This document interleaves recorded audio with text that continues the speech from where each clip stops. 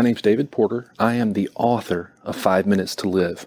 Thank you so much for being here today and listening to this podcast. Just a few things to note. In the description of the podcast, I've got the purchase link if you want to purchase 5 Minutes to Live. I've also got my Facebook and Twitter links so you can find me. I'd love to hear from you. I'll interact with you. The purpose of this podcast, we are reading through 5 Minutes to Live, chapter by chapter, releasing a new chapter each week, and I release them on Tuesday mornings at 7 a.m. Central Time. Now, if you're here and you haven't started with the prologue, episode number 1, go back, start there, or you're going to be completely lost. Please set the alert notification, whatever that looks like, on your podcast of choice, so that when a new episode is released, it alerts you. Now, one other thing, 5 Minutes to Live has a lot of footnotes. There are a lot of scientific references and a lot of Bible verses. In each episode, I'll list all of those footnotes so you'll have them. You can go back and research, read about the people, read about the articles, read about the science, and read the Bible verses. Finally, I've got a new book that I've finished writing. It's called 60 Seconds of Silence. It's not out yet, but as soon as it is, I'll go back and list the link so you can purchase it in the description of each episode as well. Now, with that, thanks for being here. Let's get to it. Chapter 18. This day that had started out so well, a map, transportation, and even breakfast, had very quickly devolved into something completely different. I was standing face to face with a man that only 20 minutes ago I thought was trying to kill me. Now, I was simply confused. Aaron saw me and immediately put both hands in the air and calmly said, "Matt, we're on the same side. I'm unarmed. I will explain everything, but we need to leave. Now." I only had a split second to decide, but going with one supposedly unarmed man made a lot more sense than being taken by dozens of heavily armed men. I told Aaron, "Okay, let's go, but know this, if I suspect anything, I will not hesitate to shoot you. I am armed." At that, Rachel, who had been on the phone, dropped the receiver and screamed, standing up and backed into the corner away from us. Aaron understood and nodded to me. He said, "I've been watching the place for a while. They're approaching from the rear. We need to move out the front door right now," and started walking down the hall toward the front door. I turned to Rachel and said, "I'm very sorry I scared you. I hope the rest of your day is better than the last 2 minutes. Thank you for the donuts." And then I followed Aaron. Outside, Aaron led me away from the building, crossing several streets and deeper into the city. After several minutes of running, we reached an abandoned industrial building. There was a tall chain-link fence with signs written in Hebrew and English that said, "No trespassing." The gate to the fence had a long chain and was locked with a padlock. We made our way around the corner so that we couldn't be seen from the main street and came to a place where a large section had been cut from the fence, creating a type of doorway where we could enter the property. Aaron had obviously been there before and knew a place to enter the building. Once we were inside and out of sight, Aaron turned very slowly and faced me. He again raised his hands, then lifted his shirt very slowly, showing me there was no gun on him. "You can frisk me if you want," he said. "That won't be necessary," I said. Honestly, I didn't want to get too close to him so that he could try anything with me. Aaron said, "Okay, follow me. I want to be on high ground, someplace I can see," and led me to a staircase in the back corner of the building. The staircase opened up to a catwalk that led around the perimeter of the building. Along one edge there was a door, but I couldn't see where it led.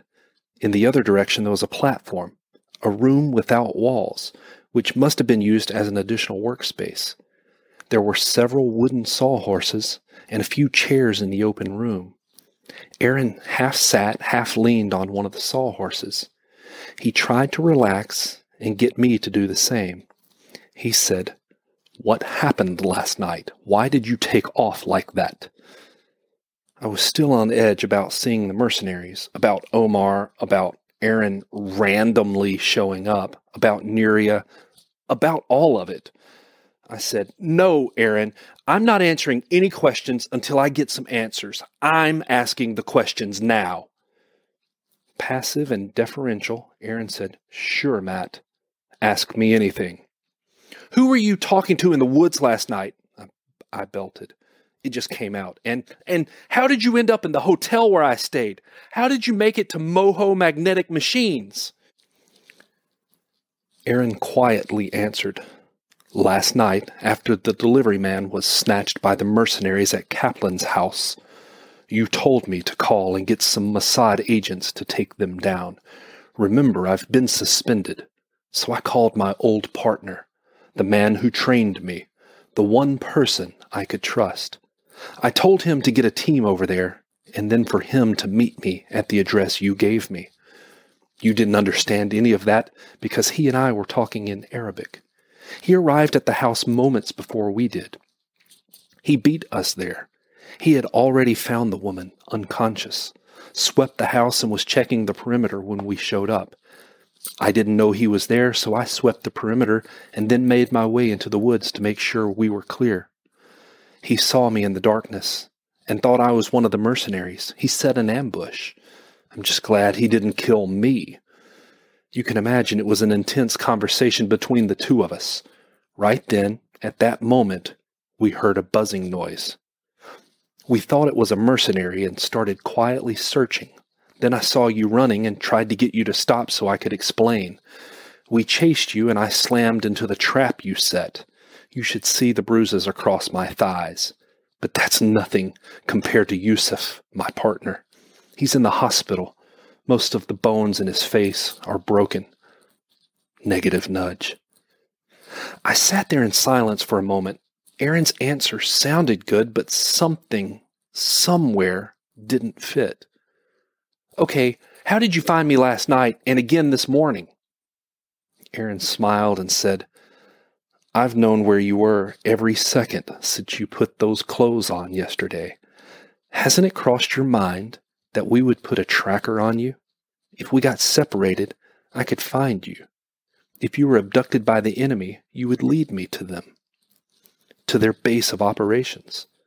Last night and again this morning, you haven't traveled more than 2 miles, so it's been pretty easy to catch up to you." Then pausing for a moment, Aaron asked, "Hey, did you steal my SUV this morning? I thought I had hidden that thing better." "Yeah, I took it. I watched how you rubbed the wires together to crank it, and I just followed your example. I figured if you had randomly showed up at the hotel, which would be a statistical anomaly, I could put some distance between me and you by taking a ride. It's parked a few blocks from here, if it hasn't been stolen or towed." "What happened to make you take off like that last night? You didn't even give me a chance to explain anything. But now that you've heard it, it makes sense, right?" Aaron asked. The more he talked, the more things fell into place. I began to relax and nodded, answering his question. I said, "Okay, so last night, I was sitting there checking on Nuria when her eyes popped open. She told me a couple things, and then her eyes got really big, and she said, 'Don't trust Omar.' That was the last thing she said before she died. You had used the name of Omar as cover that first night when you picked us up at the hotel, and I thought she was talking about you. I went outside looking for you. I made my way to the woods and recognized your voice talking to someone. It freaked me out, and I was just going to ease out of the woods and leave you guys when you heard me and started chasing me. If Nuria hadn't told me not to trust you, or Omar, I wouldn't have been so spooked. Sorry about your partner. I really am," Aaron asked. "I guess that makes sense, even though I'm the guy who's been doing everything in my power to get your friend back. So why did you go to Moho Magnetic Machines, and did you learn anything? Wait, what were the things the woman told you before she died?" Nuria told me that I had the key, whatever that means. She wasn't making a whole lot of sense at that point. Then she said I needed to go to Moho Magnetic Machines, and right before she died, she told me not to trust Omar. At that Moho place, all I learned was some basic stuff about seismic waves and a little about MRI machines. I think the project manager was just about to tell me some details concerning what he and Jessica were working on when I saw the mercenaries approaching on the security camera. That's when I took off. By the way, the project manager's name is Omar. Did Omar say anything about Russia? Aaron asked. Wait, I said, trying to suppress this horrible feeling, that negative nudge I had been fighting since yesterday. I've got a question for you that's been nagging at me.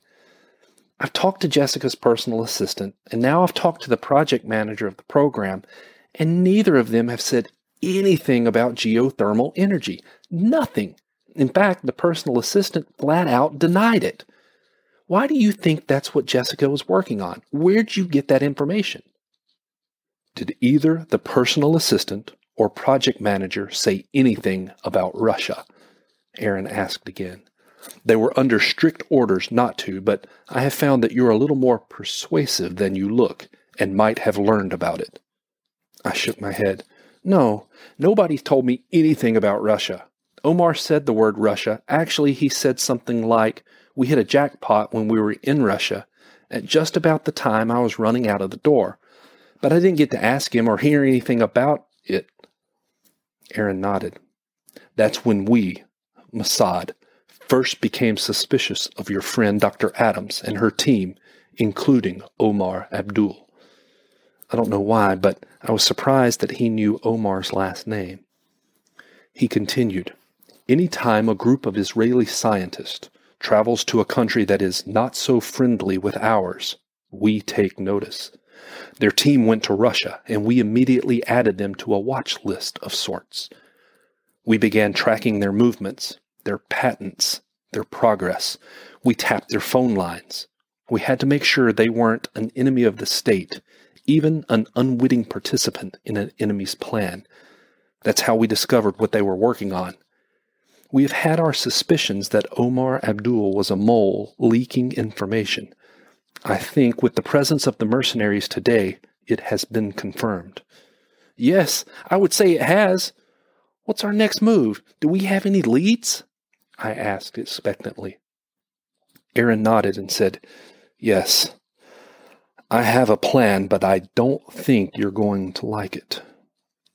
End of chapter 18. If you're still here, thanks for sticking around. I hope you enjoyed that reading. If you want to purchase 5 Minutes to Live, the link is in the description below, and you can find my Facebook and Twitter links there as well. Drop me a line. Please subscribe and hit the bell so you know when the next chapter is released. And if you're enjoying this, please share it with your friends and family. Thanks so much, and I'll see you next time.